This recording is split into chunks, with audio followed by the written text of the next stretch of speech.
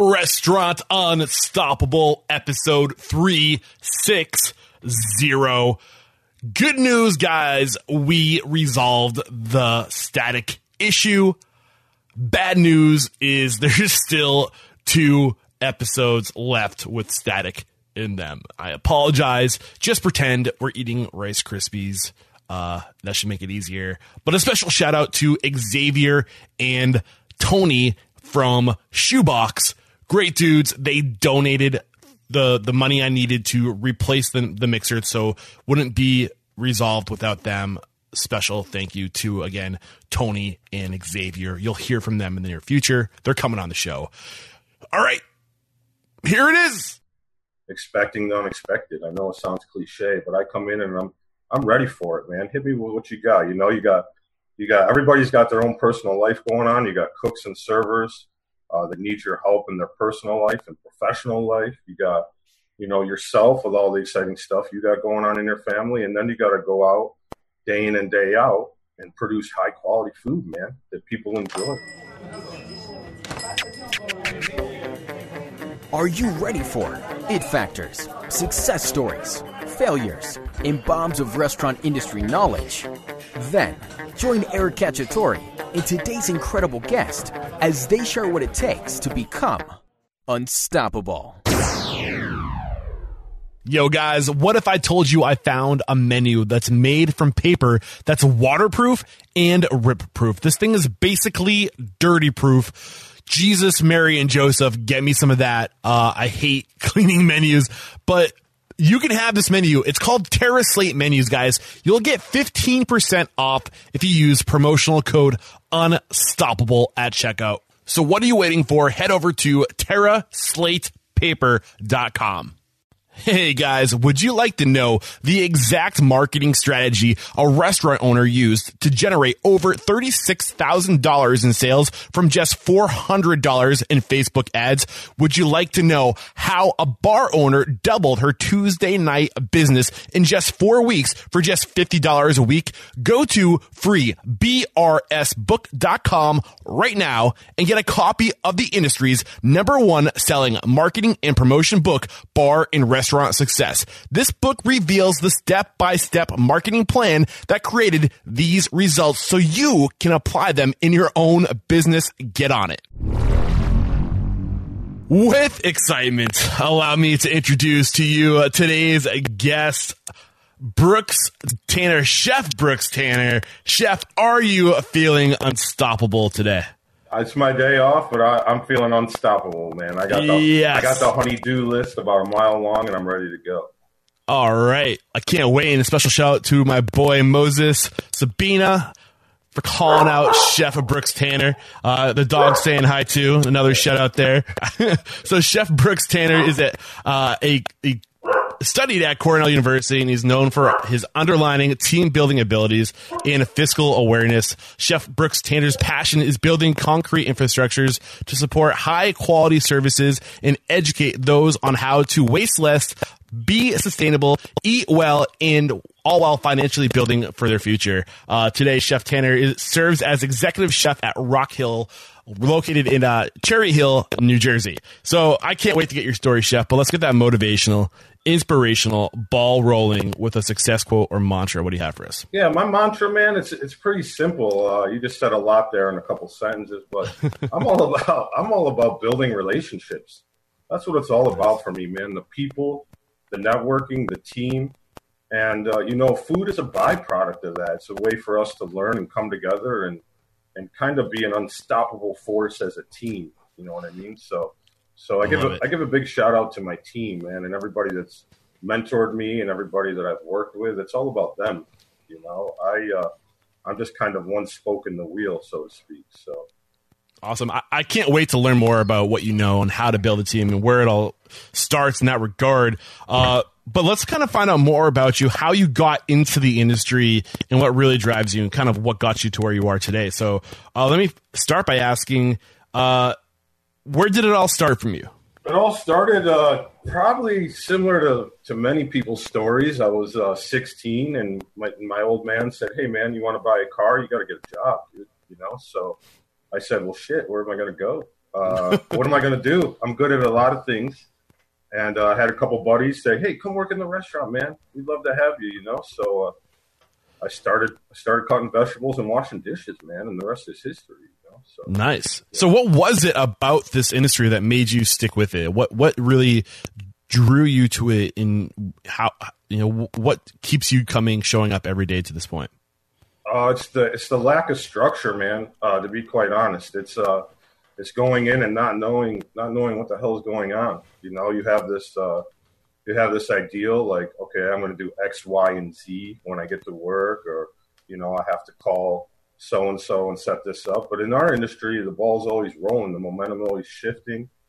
And so I love expecting the unexpected. I know it sounds cliche, but I come in and I'm ready for it, man. Hit me with what you got. You know, you got everybody's got their own personal life going on. You got cooks and servers that need your help in their personal life and professional life. You got, you know, yourself with all the exciting stuff you got going on in your family. And then you got to go out day in and day out and produce high quality food, man, that people enjoy, you know? So Awesome. I love it. And there will never be 2 days exactly the same in this industry. And I think that's what I'm getting from you, is that crazy, like, you never know what's coming down the barrel, and it's exciting. And I love the emphasis you put on the ability to be there for young people, not just necessarily young people, but being there for them professionally and personally. You really are a mentor in this industry. You really have to be a friend. And like the emphasis you put on, it's all about your people. It's all about those relationships and how well you treat other people, and it can be so powerful. It's super powerful. What I've learned though, and what I've tried to master in my own mind over the last few years, especially, is finding that line of motivation where you're as friendly as you can be with your staff and your cooks, and some of the relationships you build, no doubt, you'll have for the rest of your life. But also being a professional, you know, and keeping these guys motivated on the prize, which is serving stellar food and great service and great ambiance, and understanding, instead of just being there for your buddies and, you know, giving them money or giving them rides or helping them, it's really letting them be successful in their profession and watching that carry over into their personal life. So, you know, when I was young, I used to do everything I could for people, and I used to sacrifice a lot of my own family values for these people, which is great. And then I realized some people kind of took advantage of that, you know. So now it's kind of finding that middle ground and still helping and motivating and being there and being a mentor and a fatherly figure and all of those things, but really directing all of their personal stress into their profession. So when they leave work, they have this sense of like accomplishment, say, hey man, I rocked it out tonight. We as a team, we kicked some major butt tonight.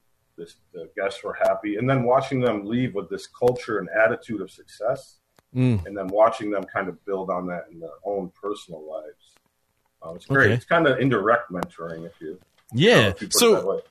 So where did you learn about how to do this, how to be a mentor, the power of just caring for your people? Like, who taught you that? Where did this happen in your path of getting to where you are now? I had great mentors, man. And mentors come in many different shapes and sizes. I had dishwashers that I learned from. I had, executive chefs that I was working under, general managers, food and beverage directors, just kind of being a sponge, absorbing, you know, what worked for them, what didn't. Not so much being involved actively in conversations, but sitting back and observing, you know, and watching how they handled service, and just kind of building your own mantra, so to speak, on how I'm going to retain this information and kind of regurgitate. You come up with your own style eventually. Luckily, my style is good. It makes me feel great, and I see the results in my staff, which is also very exciting. You know, I've let people go before that just didn't work, and I've got calls from them back, you know, 4 or 5 years later, that just say, hey man, I want to say thank you. You know, it didn't work out with us at the time in the team, but I learned a lot from you, man, and I've carried that on to my next job, my next career, my current career. I actually came back to the restaurant that you fired me from and I'm working there again. And wow. You know, I've just learned a lot from that whole experience. So you kind of learn a lot from all the positives and the negatives, you know? I can't wait to learn some of these lessons that you taught the people that worked under you, but I really want to kind of get an idea of how you got to where you are and the lessons you learned along the way. So you started when you were 16 years old, washing dishes, cutting vegetables. Can you remember the time where you said to yourself, "This is going to be my career. Like, this is what I'm going to do. This is me"? Yeah, when I got to the hotel school at Cornell University, Okay. I knew a buddy there, and I kind of went in there in a different way. I actually got a job there first. I got an associate's degree at a local community college. Still trying to understand, where I was going to go, what I was going to do, and I was cooking the whole time I was at community college, And then a buddy of mine said, "Hey, man, I work at the hotel school at Cornell. You should come see if you can get a job here. I'm actually leaving. Maybe you could take my spot." Oh, cool. So I went over there, and wasn't even a cooking job. It was in the kitchen, but they wanted me to, basically kind of oversee all the student cooks, administratively, kind of interviewing them, taking care of all their administrative HR stuff, organizing the stock room, and just kind of getting involved in the administrative side of things. So I was lucky enough to get that opportunity. I met with a few people, and they said, "Sure, come on board." So I started taking classes at the same time, and then I just created. Did you have to pay full price since you worked there, or did you get a deal on classes? No, I went to the state. I was actually agriculture major. I was doing natural resources was my major. So okay. So I'm big into nature, and that all plays into sustainability. And I grew up in upstate New York, so I'm from the area. So I got a discount for being a resident. Nice. But, so I started actually in the ag school. So I'm working at the hotel school, going to school at the ag school, and so I just created my niche, man. I started working nights, mornings, every time I could in between school because it was exciting. I was learning from like Chef Morimoto came in there, and did some stuff for a week, and the students were just off the charts, amazing. Then I was working with other professionals like Moses, man. So I was getting it from every angle: the students, the chefs that were coming in there, the executive chefs that were already there, the professors. I met like John George. He came in there, and I listened to him talk, and I worked side by side with these guys. So then I went to the chef, and I said, "Hey, man, I want more. This isn't fulfilling me as much as I thought. The kids are great, but like, let me get involved. I got so much to offer. So he said, "All right." He said, "Why don't you try purchasing some food? And this is a pretty big operation, man. It's got 3 restaurants, a banquet facility. We were doing like a bunch of weddings, high-end business meetings, and these restaurants were doing anywhere from like 100 people a night to like 2,000 people a day. All different kind of styles of restaurants, and so I started ordering food, man, and that was a crazy experience in itself. We had coolers dedicated to dairy, coolers dedicated to meat. The dry storage was bigger than the kitchen I work in right now. For that operation. So it was cool, man. I just started carving it out. Started ordering food. Then the chef was like, "Hey, man, why don't you expedite in the restaurant at night? Why don't you cut vegetables?" And then finally the chef was like, "Hey, man, in fact, just be here. Be here when I need you here. I'm actually going to call you the special assistant to the chef. We're going to create a new title. I don't know, it never existed before. Basically, just be around, man. You're an asset, So he empowered me. He empowered me to go and get it done. Be a go-getter, Nice. And so what were the biggest lessons you learned from this guy, this mentor? What did you, if you could narrow it down to a couple things? So a couple things I learned from him is, get involved.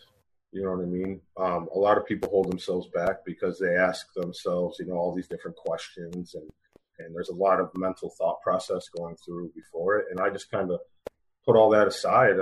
I jumped in, man. What I didn't know, I asked. I asked questions. People took the time to teach me. Albeit it was, some of it was very brief. This is how you small dice. This is the difference between a Brunoise and a dice. This is a Julienne.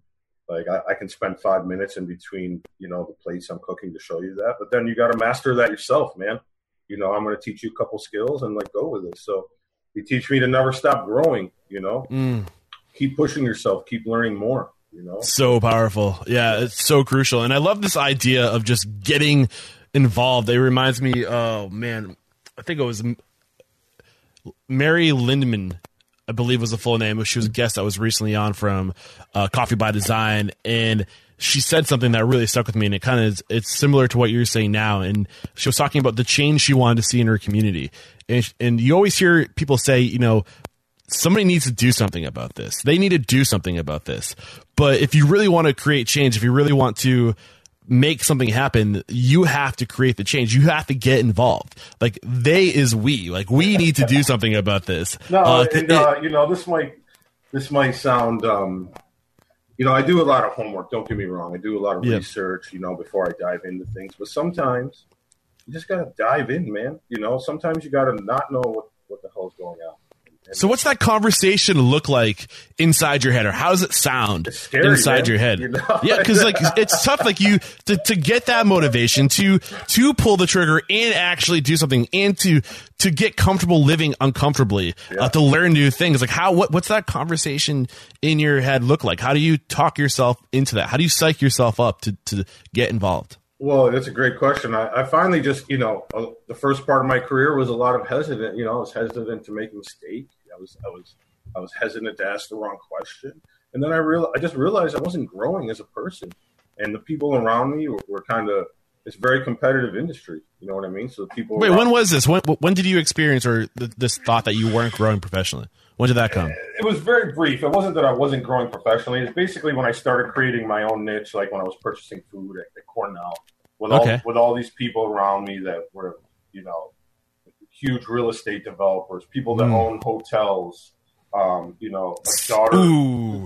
children of NASCAR racers and just all these professors that have done so much, all these chefs, Chef Morimoto's, and even executive chefs at the hotel school. It's like, how did they get to where they were? You know what I mean? Not, I'm not the dumbest person on the planet. So I feel like I have the drive to be successful like these people, whatever that is, opening up my own restaurant or being an executive chef or wherever that journey takes me. I want to be one of those people. I don't want to be somebody sitting on the sideline. So I finally said, do it, man. Shit or get off the pot. Sorry to swear, but you're either going to. I've said worse on this show. You're either going to thrive in this industry, which is one of the most competitive industries there is, and you're probably crazy even being involved in it.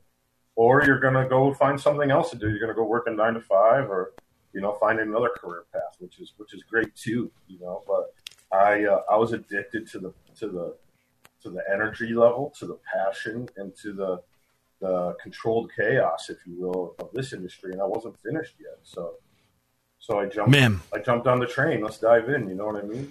I love it, dude. There's some key things to take away from this part of your life. First is just the power of surrounding yourself with other successful people. I mean, you can, just like how you explained it, when you surround yourself with successful people, you have an urge to be like them. You don't want to be the low man on the totem pole. You don't want to be the least accomplished person in a room.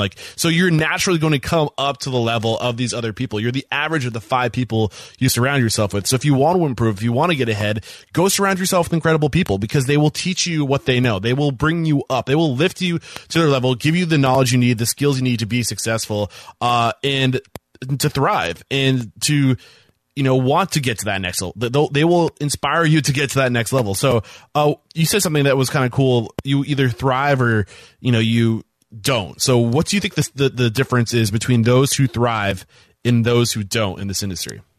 Well, a lot of it is personal sacrifice, man. If you want to thrive in this industry, you got to prioritize. You got to have a support group, dude. It's you have to have a bigger support group, I think, in this industry than anywhere else. Your family, your mentors, your professional colleagues. You need that support, because there's going to be times that you ask yourself that question: why am I in this industry? I'm working 89, 90 hours a week. Yeah. I'm having a hard time starting my family. My house is a mess. Blah blah blah. All those things you experience when you're kind of younger. How do I manage all of that stuff? Is this right for me? Should I be doing something that might give me the time to spend with my family? So my support group was amazing. And they watched me fail. I mean, a big part of this is failure. In our industry, if you don't fail, you're not growing.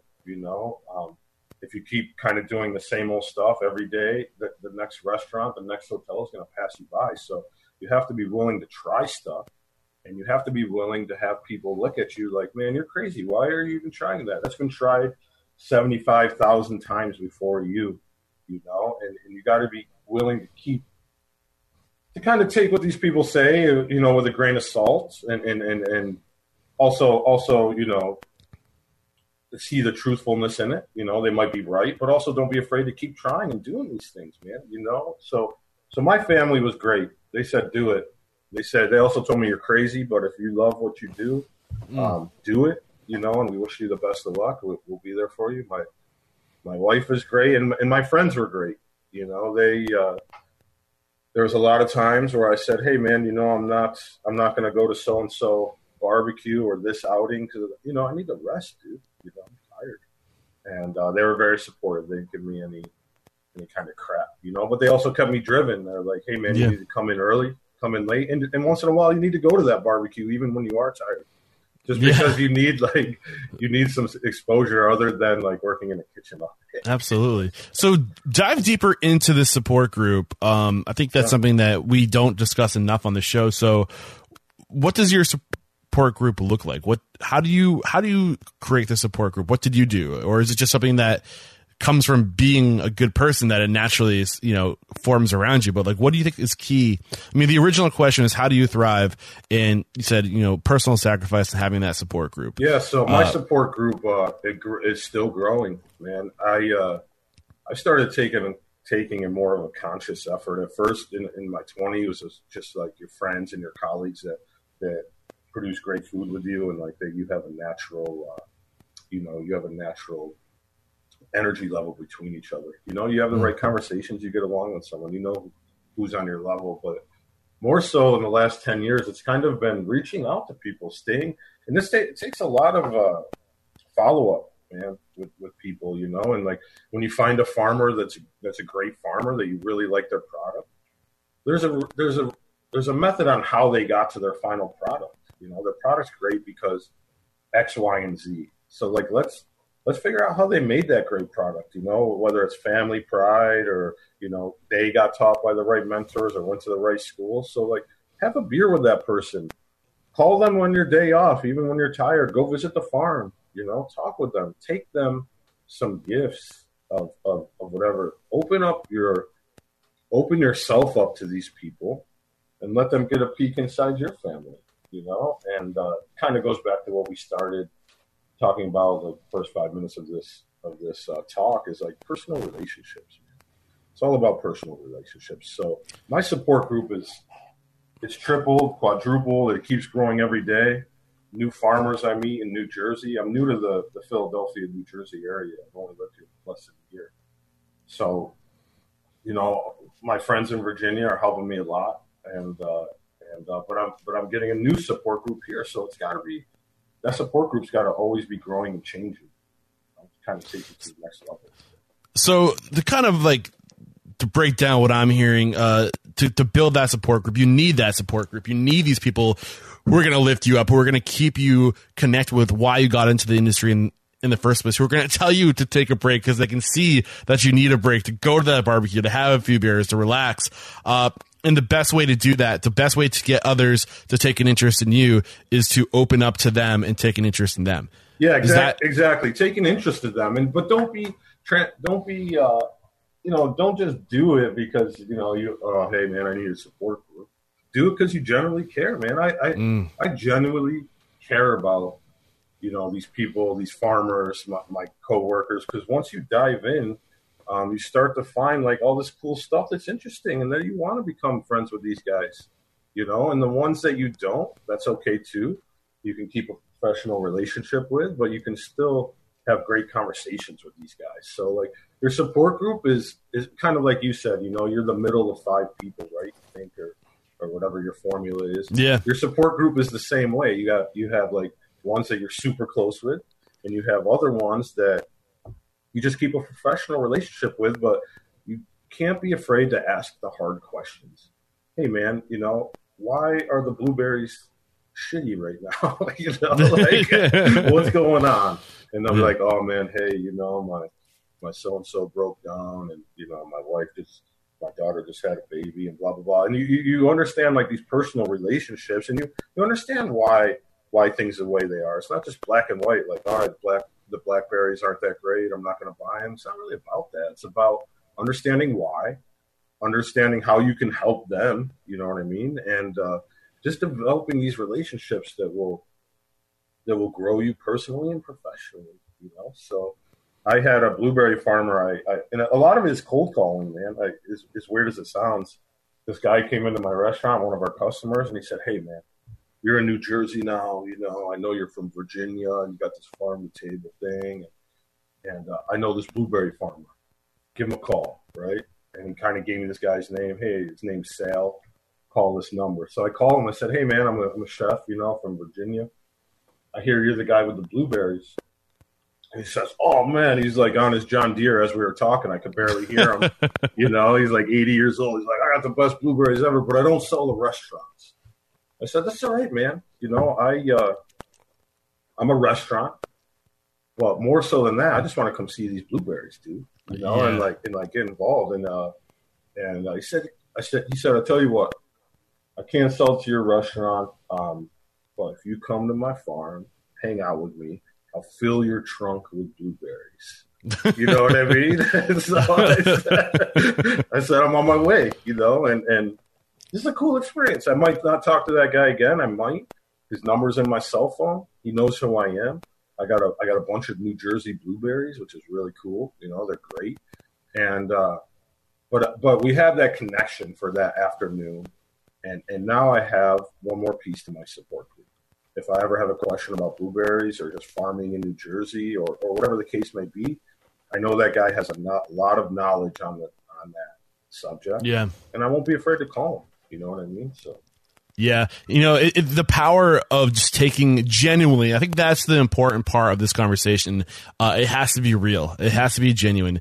The power of genuinely taking an interest in other people can do so much in helping them take an interest in you. If you want people to be interested in you and join your support group, like, you need to take an interest in them genuinely. And it's amazing what that can do. And I think Dale Carnegie talks a lot about this in his book, How to Win Friends and Influence People. If you want to learn more about that power of really just getting people to want to be in your support group, you know, you can learn a lot from that book on just how to get people interested in you by being interested in them. But again, it has to be genuine. And it can't be. People will smell if it's fake. Yeah, exactly. And it can't be, you know, sometimes it's just a conversation sitting next to someone. Hey man, I see you feel down. You all right? And this is what I preach, you know, kind of going back to the professional side of things. This is what I preach to my front of house staff, my back of house staff all day long is having the customers back, right? And there's internal customers and external customers. So the internal customers are all of our cooks and HR people and you know, everybody it takes to make a restaurant and run a restaurant or a hotel. And then these external customers are the people that come into your restaurant every day, right, to have lunch or what have you. So just developing a relationship with these guys and say, look, man, I have your back, you know, like, if a restaurant makes a mistake or even if they have exceptional service, like, you know, whatever happens during your experience with us, I got your back. I'm gonna do whatever I can to give you the best product for the best price. I'm gonna do whatever I can to give you the best service. And you know, in doing that, you know, sometimes you achieve that, sometimes you don't. But with the guest leaving saying, you know what, that dude had my back. You know, Brooks is a great person. You know, you know, it really is an art, man. Because you don't want to be too, you know, they're just having lunch, so you don't want to be too in their face with things, but Mm-hmm. just checking on them and smiling and your posture and just kind of reassuring them that when they come in, they're going to have a great experience and they're going to have the experience that they want that's tailored to their needs. Some people just want to come in and eat their sandwich and be left alone. Some people want to come in and chat you up, and some people just are just grabbing some stuff to go, even though that dish isn't necessarily made to travel. They still want it to go, so you do it to go. And just understanding, that, hey, man, like everybody's different. Develop a little rapport with people, and you'll see them come back, and as small as that rapport is, just as long as it's there, man, it's super important. So what I'm going to be calling this is the Brooks style, because you said you have a certain style, and so far the Brooks style to thrive. The first thing we have is that personal sacrifice, so getting that support group, having curiosity in other people, taking an interest in other people, and letting people know that you have their back. What else do we need to add to this list of the Brooks style, the ways the Brooks way to thrive, the style? What can you drop on us right now? I've never consciously gave it bullet points like this. So my style's still growing, but for me it's building a culture. I've gone into so many places, and I've worked in a lot of different places, and man, it's a roller coaster. It's you have your ups, you have your downs. Sometimes tragedy happens, sometimes success happens, and so the first thing I do is try to understand what's going on with everybody. Why so and so might be sad, and why so and so is super happy, and why certain things aren't getting done, and then try to create this culture through one, setting the standard. So, I'm always in there smiling, happy as much as I can be. I'm a person too, so also knowing when to be serious, when to play the chef card and say, hey man, I'm the chef, this is how it's going to go, kind of steering people in the right direction. And two is try and just to breed that culture. So my current venture, we've done an awesome job in breeding this culture over the last year. So, and the owner's been great in working with me and helping me be very supportive. So he's one of my support groups, support guys. But basically, it's what's working well, what's not, and let's attack them. And one thing we noticed is, people are kind of just coming in and going through the motions. You know what I mean? And they're happy and such, but no one's really striving to push themselves into that scary zone we talked about. So I started to empower people, man, and in a way that goes a bunch of different ways. I, promote some people, let go of some other people. And a big part of this is the interview process, man. I can't stress that enough. In our industry, you cannot fall into the warm body syndrome where you kind of just hire people, because you're short a baker. I need a baker. Oh, you worked in a bakery? Cool, you're hired. No, it's not. That's not how it works, The interview process has got to be a huge discussion. And it's got to be, there's got to be, these people got to meld with the current team that you have, or else, you're in big trouble. You can't hire Gordon Ramsay to come into your restaurant. And as long, it's great that he has the skills, but if he doesn't get along with the good and the bad of your restaurant, what's going on there, then it's never going to continue to grow. It's going to probably become a problem before it gets better. So how do you set that standard? What I'm hearing is you need to set a standard for hiring, and that's part of the culture of identifying who you are and what your standard is. But are there any steps we should take to make sure that we are continuing to hold ourselves to that standard? Yeah, and how do we do that? Of course, man. It's tough. It's tough, dude, at least for me. So the first thing I did is I set checklists. I gave each. I didn't give any of my cooks checklists. Oddly enough, it started for me with like cleanliness. Wait, so is this a checklist for you, like a hiring checklist? Okay, I started very simple. Like I was coming in and the employee bathroom's always filthy.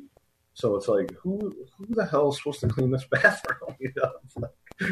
So like, boom, no one knows. So it's a dishwasher's responsibility now, and it always happens like that. But giving people these responsibilities, okay, this is your responsibility. And then I got the dishwasher being like, oh, whatever. I got everybody telling me what to do. I got 70,000 things, which a dishwasher is probably the most important person in any restaurant. But beyond that, he was a little overwhelmed, or she. So I said, all right, man, let's do this together. You know what I mean? Here's a checklist. I'm going to help you for the first week. I'll come in and help. I'll clean the bathroom. You know what I mean? Relax, dude. Relax. All right, bro. I'm not trying to, stress you out. But, like, this stuff's got to get done. So you, the executive chef, you were cleaning the bathroom. Right, so I cleaned the bathroom. For how long? Like 2 days, but I did a damn good job cleaning the bathroom, right? But then I said, all right, now one of my cooks is going to clean the bathroom. You know what I mean? And I kind of rotated through, like, everybody. And the cooks gave me a bunch of crap. Like, what do you mean? I'm trying to get my mise en place. No, I got to clean the bathroom and blah, blah, blah. And I said, first it was a little abrasive. But then my cooks just started cleaning the bathroom. And then, like, I saw one cook talking to the sous chef. And then he's like, you know what, man, I'll clean the bathroom. So then the sous chef's cleaning the bathroom. And then finally, after about a week, the dishwasher, like, felt bad that everybody's cleaning the bathroom. So they just clean it now. And it's, like, part of their routine. Basically, it's like embedding these things into people's routine, and then all of a sudden now it's routine. Now the bathroom's always clean. And then we move on to the next problem. So a lot of people walk into restaurants and they're like overwhelmed. Wow, I got all this crap I got to do. Like, sales are down, bathroom's dirty, the guest at table 32 is mad. It's like very overwhelming. You know what I mean? So, all right, let's start. Let's prioritize and start with baby steps. The guest at 32. Let's handle that, right? Boom. Let's clean the bathroom next. Let's and then let's set some long-term goals for sales. How are we going to do that? Let's talk about marketing. Let's talk to people. Let's call our support group and say, hey, man, what do I do? And basically, it's like I'm having problems with this. So there goes back to the support group, man. The support group is huge. Because it takes an army, it takes a village to be successful in our industry. Yeah, so man. You got to have the cojones to reach out to people and say, hey, man, I've tried this a couple times and I failed. So how, or I don't know if failure is the best word, but it's like how can I do it better? You know what I mean? And they might say to you, dude, I'm a farmer. I don't work in the restaurant industry. But it's like, give me some ideas on how you were successful, because what it comes down to, it's a business. It's customer service, right? So he might have a farm, or this person might be, create menus, or this person might be the person that built all your chairs and tables in your restaurant. But, like, absorb this information from these guys, because you hired them and you're working with them for a certain reason. Yeah. Because you like them, right? And they give you a great product. So like, try to get whatever you can from them and apply that to your business, whether it's a restaurant, whether you own an art gallery, whatever, and because restaurants now, especially today, they're not so cut and dry. It's not your white tablecloth restaurant anymore all over the place. It's a fast casual place. It's sometimes it's just a truck, a food truck. Sometimes it's the whole shebang. Sometimes it's tapas, and restaurants are different nowadays, man. They're totally different. So Brooks dropping bombs of knowledge right now, man. My paper is full. I'm like writing like a madman. Yeah. You're giving us some great stuff, and I want to extract a couple things. Just the emphasis you put on culture and how to build that culture. The big thing I took away from how to build that culture is you can't expect anybody to go do something unless you go do it first. And you can't expect anybody to care about you unless you care for them first.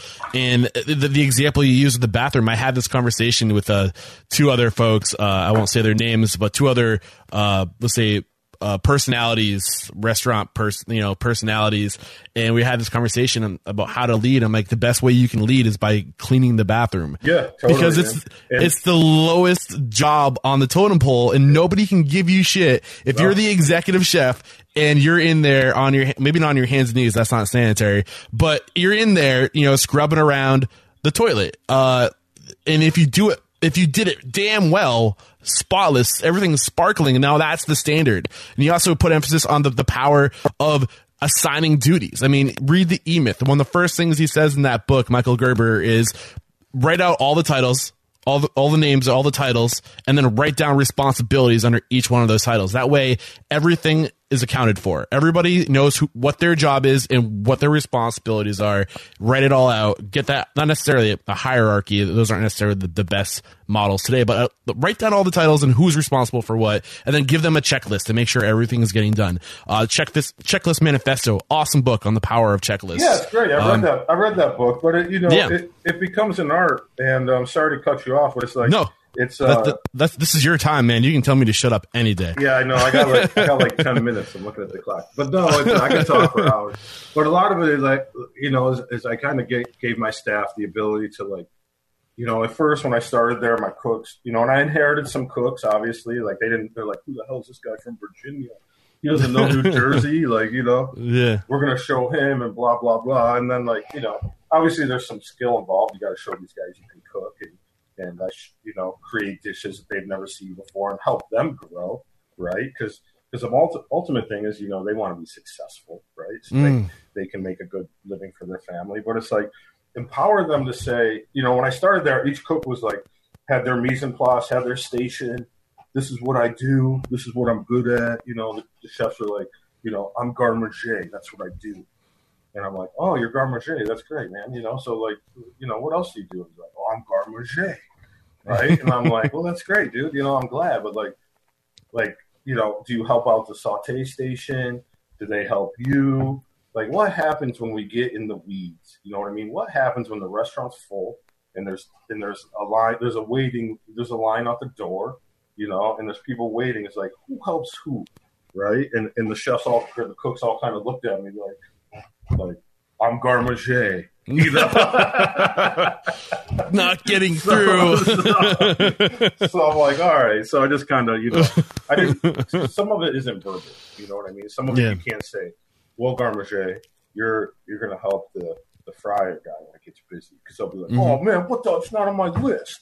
It's not on my. It's not my stand. It's not on my checklist or whatever. So then, when you're expediting and getting things involved, you say, hey, man, you got to kind of direct, and that's where Become a Leader kind of helps out. You either jump in. There's been times where I've jumped on the line and I've grabbed my sous chef and I said, hey, you're going to expo for a few minutes. And he kind of looked at me like, oh crap, because he doesn't expo very often. But I want to jump in and show these guys what's going on, like how to execute it a little better, how to work in the weeds, so to speak, and how to like be successful and not be scared of being busy, because ultimately you want the restaurant to be as busy as it can be, right?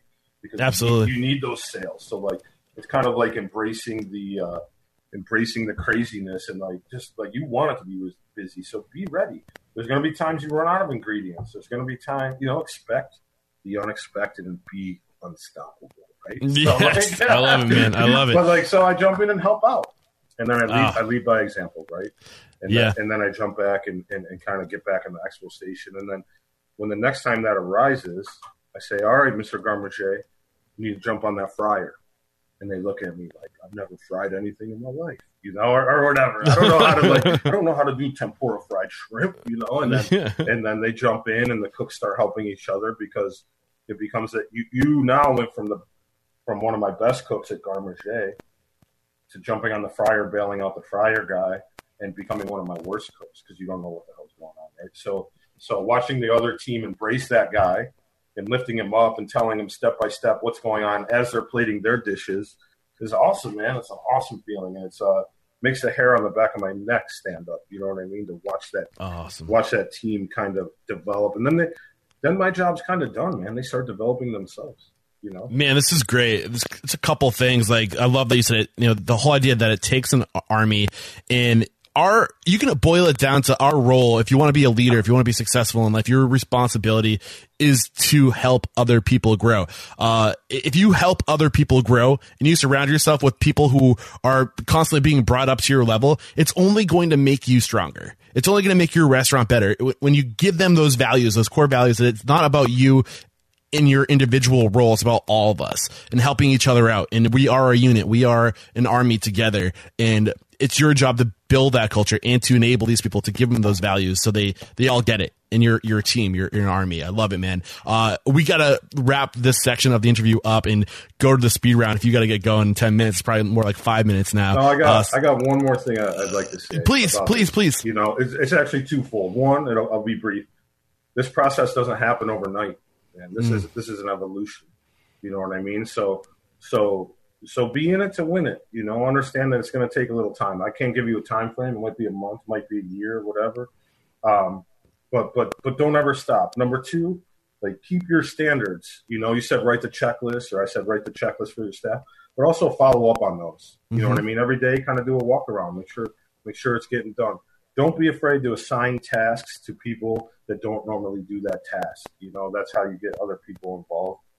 And then lastly, I got a success story that kind of brings all this together. I had a dishwasher at a previous restaurant, part-time dishwasher, worked there for like 5 years as a part-time dishwasher. I finally said, man, what are you doing? What are you doing with your life? She said, I don't know, man. I'm just going to be a dishwasher. I enjoy it, whatever.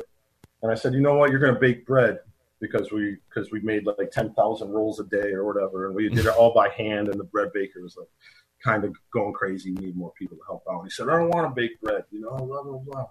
And I said, give it a shot, man. Just try it one day. If you don't like it, I'll leave you alone. So he did it. He got his ass kicked for like 15 hours baking bread. The guy is still at that restaurant like 3 years later making bread. He's their head baker. Called me the other day, like crying, telling me, thank you so much. You taught me how to feed my family bread. And like, that's what it's all about. I went from a dishwasher to now making bread, and now he's like a true culinary artist, man. Watching him roll all this bread by hand. It's hilarious. It's beautiful. That made me feel so good, dude. You know what I mean? It's beautiful, man. That's an incredible story. And, you know, you've got to get comfortable being uncomfortable. Yeah. You'll never grow if you stay in that world of comfort.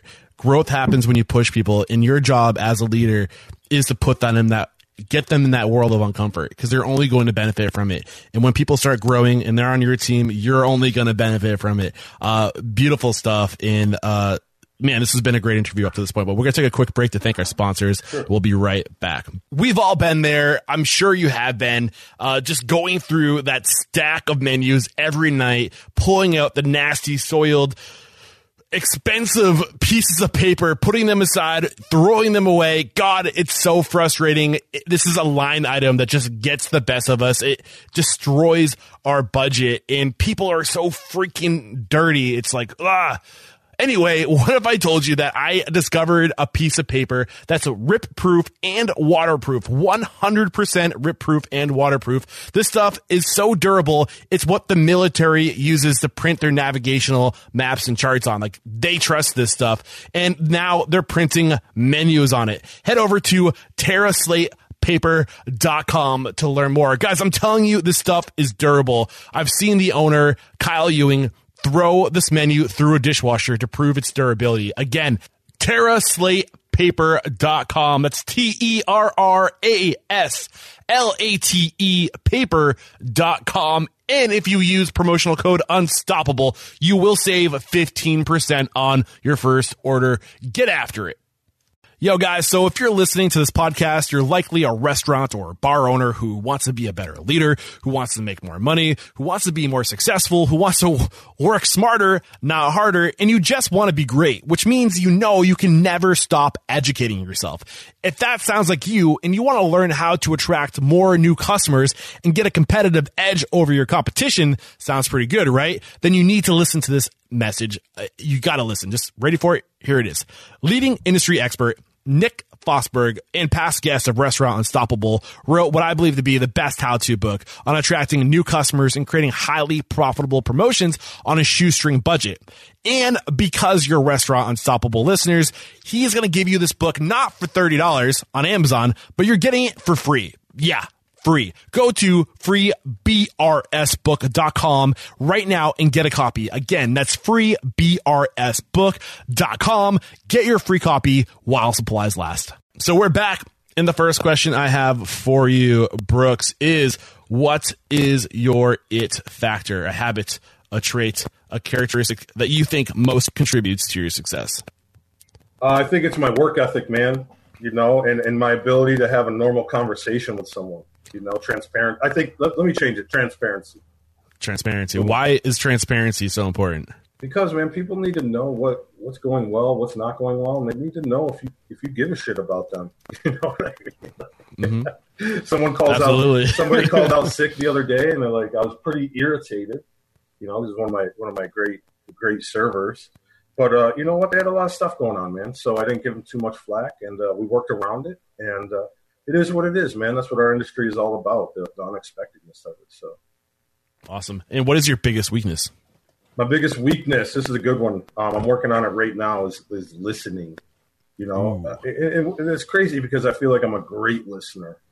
But I need to become a better listener. I think I hear a lot. There's always, people are always, Brooks, chef, this, that. And I hear it all, but it's taking time to actually listen, because it's not always dinner service on Friday night.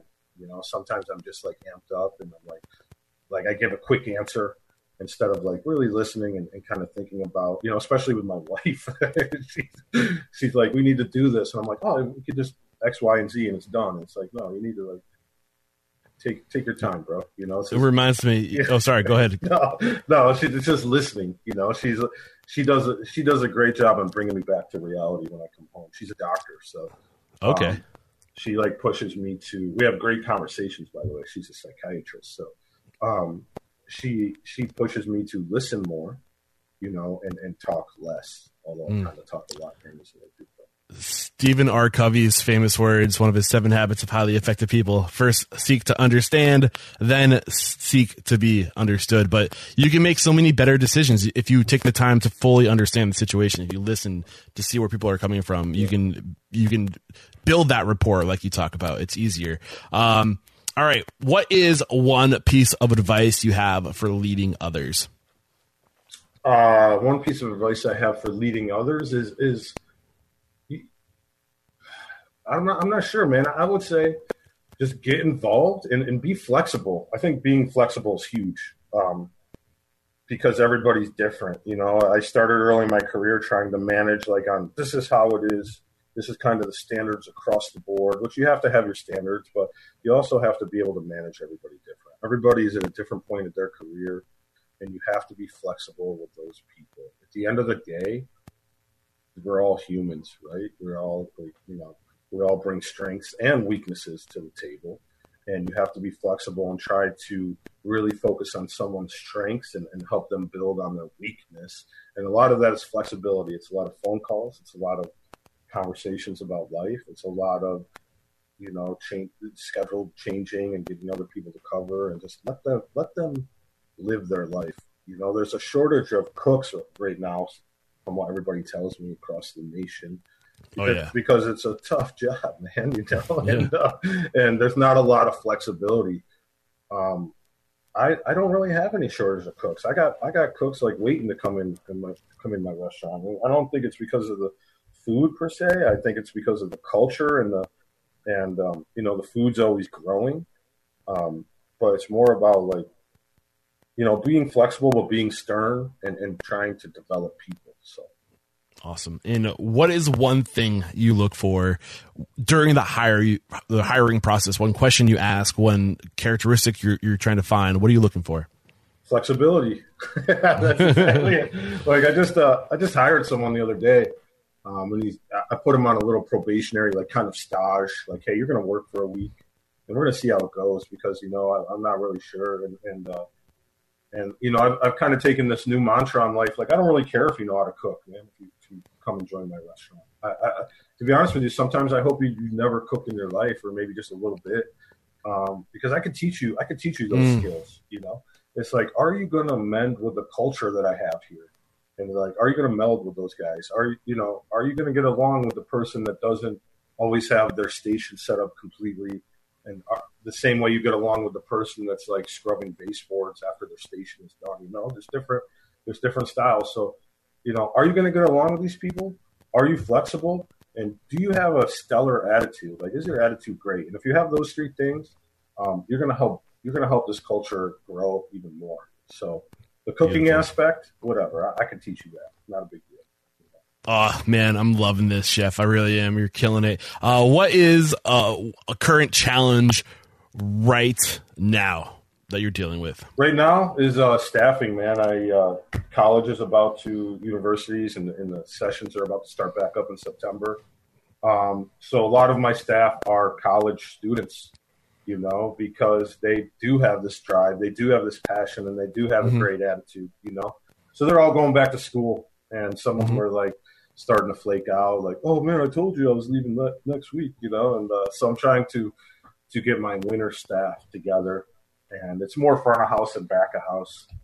So I'm going through the interview process and trying to understand who are the right people to hire, and a lot of it is a guess. A lot of it's what you feel inside. I don't have a formula for that. It's like, do I feel it's good? It's a gut instinct. Yep. So trust your gut, man. Yeah.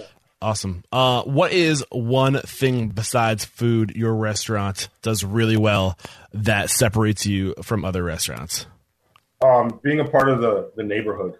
To be quite honest with you, man, we sometimes we put profits aside, and whether that's good or bad, I'm not really sure. But we do a lot for local businesses. We cater a lot of stuff. We give them great deals. We get involved in like local little leagues, and we really want to be that BYOB restaurant that you can come into, bring a bottle of wine, and bring your kids in after little league practice. They could have some great food, and the adults can have some really awesome composed dishes too, and they can kind of be two separate entities. So neighborhood, and we're doing open mic night, which isn't really traditional for a restaurant. It was actually like hugely successful. We've done it twice now. And just letting the neighborhood know, hey, man, we're here. We're going to be here for a while. So, like, let's get involved and let's have some fun, and do what we can do to help each other out. So. Yeah, man, I love this. What I'm hearing from you, man, you guys give before you expect to get. And that's the way it is with everything. You can't expect to get anything unless you give something first. And you got to be there for your community. You got to support them before they support you. Awesome stuff. What is one book that will make us better people or restaurant operators that we must read? One book. Oh, let's see. I just read, I actually have it right here. It's a baby book, actually. My wife would be mad that I don't know the title of it, but I'm expecting we won't tell her. Yeah. We won't tell her. I think it's called Trees Are for Mobiles or something. No, I just read that. I just read that book. That's why I'm expecting a song in October. So, best book that I've ever read, man. It's all those books. It's the Checklist Manifesto. It's the Soul of a Chef. It's Ferran. I just read Ferran Adria's bibliography, which is super stellar. It's finding stuff that inspires you. It doesn't even necessarily have to be about restaurants or food. It's like some of these books you just dive in to get away from restaurants and food sometimes because you need that escape. So find something that's like keeps you up at night that you want to read and dive into it. So awesome. Yeah, you need that influence, you need that outside influence, that different perspective sometimes. I love it. What is one technology that you've adopted that's improved the communication of your restaurant, the efficiency of your restaurant, the profitability of your restaurant? What's one technology you're leveraging that's new? One thing, I don't know if it's really new, but one thing I've dove into as a chef just this last year is this Rational oven I have. It's like got a touch screen. I can like program it from my phone, from my house. And who's the maker? Sorry, I missed that. Rational. Okay. We have a lot of other technologies like online ordering and all that kind of stuff. And, who are you using for online ordering? Do you know the technology that's behind that? I don't off the top of my head. Chow Now, Caviar. It might be Chow Now. Yeah, it might be Chow Now. We just met with those guys, but this Rational oven's pretty stellar, man. It, I have it set to I input recipes into it actually, which is something I've never done. And then like. You want braised brisket? Boom! Hit the button. It's like you can walk away overnight. It's done. You want whatever, and it takes away some of the mystery from my cooks. As they grow, they can kind of just hit a button that I've already programmed in there, and it rocks it out. So it's pretty cool. I've only scratched the surface on this Rational oven. So expensive piece of equipment, but I'm used to kind of like I'm a touchy feely chef. It's done when it's done. There's no really set time.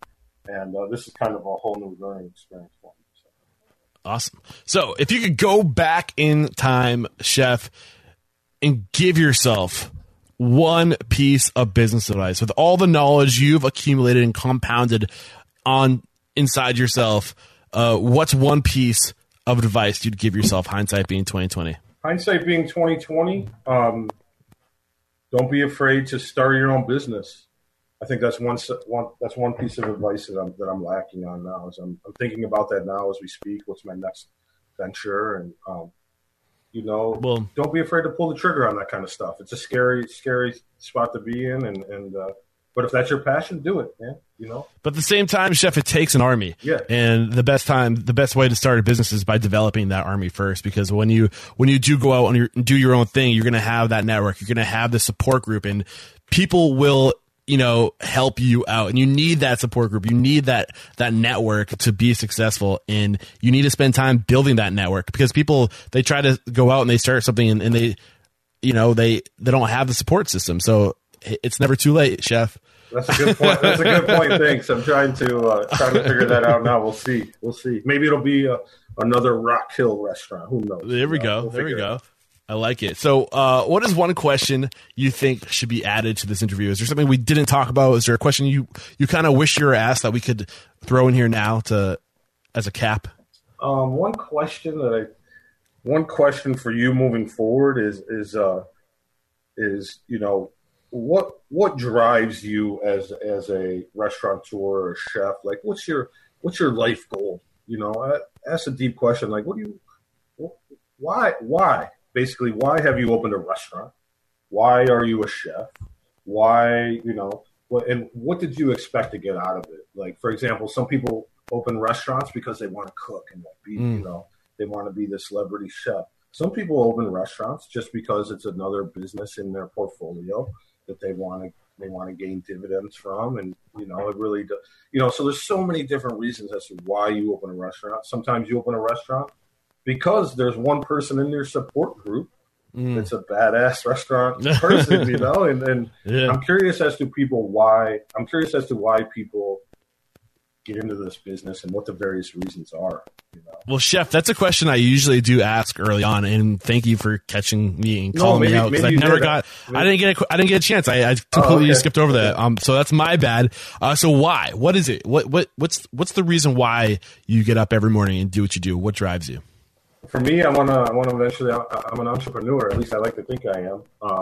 And I want to do it, man. I want to take the leap. I want to open up a business. I want to have my support group be involved, and I want to go into business so I can, build those teams for myself and for my family. You know what I mean? And leave somewhat of a legacy in the world. Hopefully, it'll be something that's open for a long time to come. What do you want your legacy to be? I want to be a successful owner operator, man. That's really what it comes down to. No one in my family owns any type of business that they run. And I want to be a small business operator of some sort, maybe a large business operator. Who knows? So, all right. I want to have something I can pass on to my children and say, hey, here's your, whether you sell it or work at it, like, here it is. You know what I mean? So, oh man. It's gonna happen. I know it is. I hope so. I'm gonna call you in a year, and you're gonna tell me your plans. I'm gonna call Moses. And be like, hey, man. Nice. All right, Chef. We wrap up every episode by calling somebody out. That's how I found you. Moses Abina called you out. So, who is one person you admire in this industry, an independent restaurant operator that you think would make a great guest mentor for us today, like you've been? Oh, it's no question. One of my biggest mentors, I talk to him every day on the phone. His name's Craig Hartman. He's the owner of the Barbecue Exchange in Virginia, Charlottesville, Virginia. It's been open, say, 6 or 7 years now, so it's still fairly young. But it's really revolutionized Virginia barbecue. And in actuality, I'll leave you with this. Barbecue actually originated in Virginia. And you can start the people in Kansas City probably kill me in Texas, but you can start your conversation with him with that information. So, all right. Sounds good. Yeah. Craig Hartman from Barbecue Exchange. Look out. I'm coming after you. It would be an honor to get you on the show. And Chef Brooks Tanner, Thank you so much for taking the time to join us as a guest mentor to make us all just a little bit more unstoppable. Thank you, man. You were a great guest. You really were. Thank you, dude. It's very inspiring, man. I appreciate it. So. It was my pleasure. It really was. Cheers.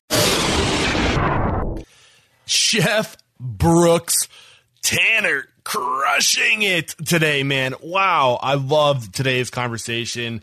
And, man, I just listened to this episode at like times 3. That's what I do sometimes to get jacked up. And if you want to get jacked up, if you think getting or just listening to it one time at normal rate is enough to jack you up, listen to these things at time 3. Like you get seriously just energized when you do that. But some of the notes I took just listening to this again, trying to summarize today's conversation, these are some of the bullets I put down. Building relationships, building teams, having good mentors, being good mentors, and being pushed. I loved how Brooks dove into how his mentor pushed him to take on new roles, to grow as a professional, and to get involved. And if you're not pushing yourself, if you're not living in that area of discomfort, you're not growing. I say it all the time, be comfortable being uncomfortable. And once you get used to being uncomfortable, man, you're going to see like things like the sky is the limit. I love it. Surrounding yourself with excellence. And there's another thing that came up in today's conversation. When you are surrounding yourself with incredible people, you're looking at all these incredible people, and you want to be the average of the 5 people you spend most of your time with. And I feel like this law is true, and it applied to Brooks Tanner in his life. He was seeing all these successful people at this college coming in. I don't know if they were professors or just guest speakers or whatever it was, guest chefs coming in, and he wanted to be like that. There's so much power in surrounding yourself with successful people. That's what this podcast is all about. Man, if you just hit play and listen, you can allow yourself to get influenced by people who just hustle and get it and are just good, genuine, caring people, and you will become the average of the people we're listening to on the show. I love that lesson today. Personal sacrifice is another thing that came up. If you're not failing, you're not growing is another thing that I wrote down. Taking an interest in others and doing it in a way that's genuine, and then just having your customers back was another line I love. And, I think I'm going to wrap up this thought of just what we learned today with how he took what he learned from his mentor. His mentor was at this college, was pushing him forward and giving him new responsibilities and not letting him get comfortable just doing one thing. And he did that same exact thing for one of his mentees, the kid who's now a baker. And it's our role as mentors to push the people in our organizations. That's how you develop that culture of excellence, by pushing your people, by making them get comfortable being uncomfortable. And we need to take what we learned from our mentors and pass that down to the next generation. That's what it's all about. Brooks Tanner is an incredible example of that. And I loved today's conversation. So many nuggets in this one, guys. Great stuff. Like always, guys, if you're growing from listening to this podcast, if you're finding value in the lessons from these incredible guests I'm having on the show, reach out to me, Eric at restaurantunstoppable.com. I need more people to make an example of. I will get them on the show. We will learn from them together, or just let me know what your challenges are. I will get an expert on the show to answer the questions you have.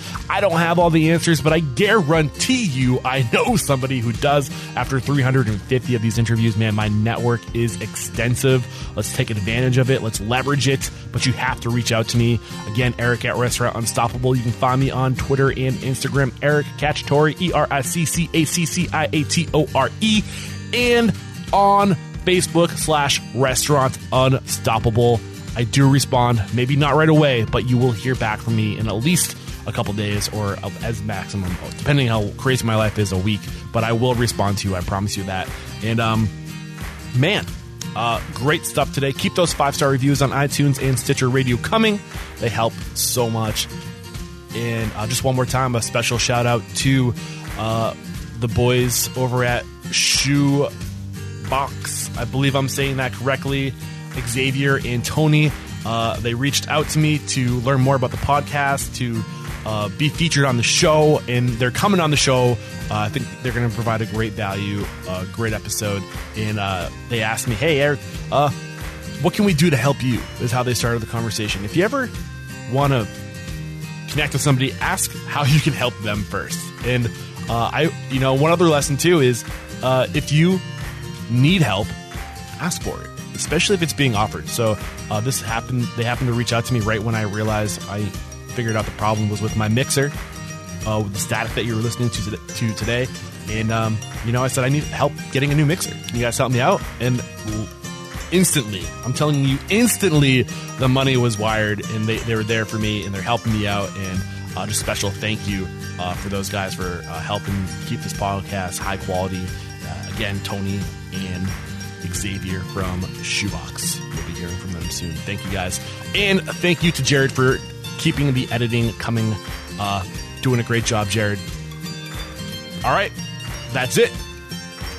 Love you guys so much. Thanks for sticking around this long. Until next time, peace out.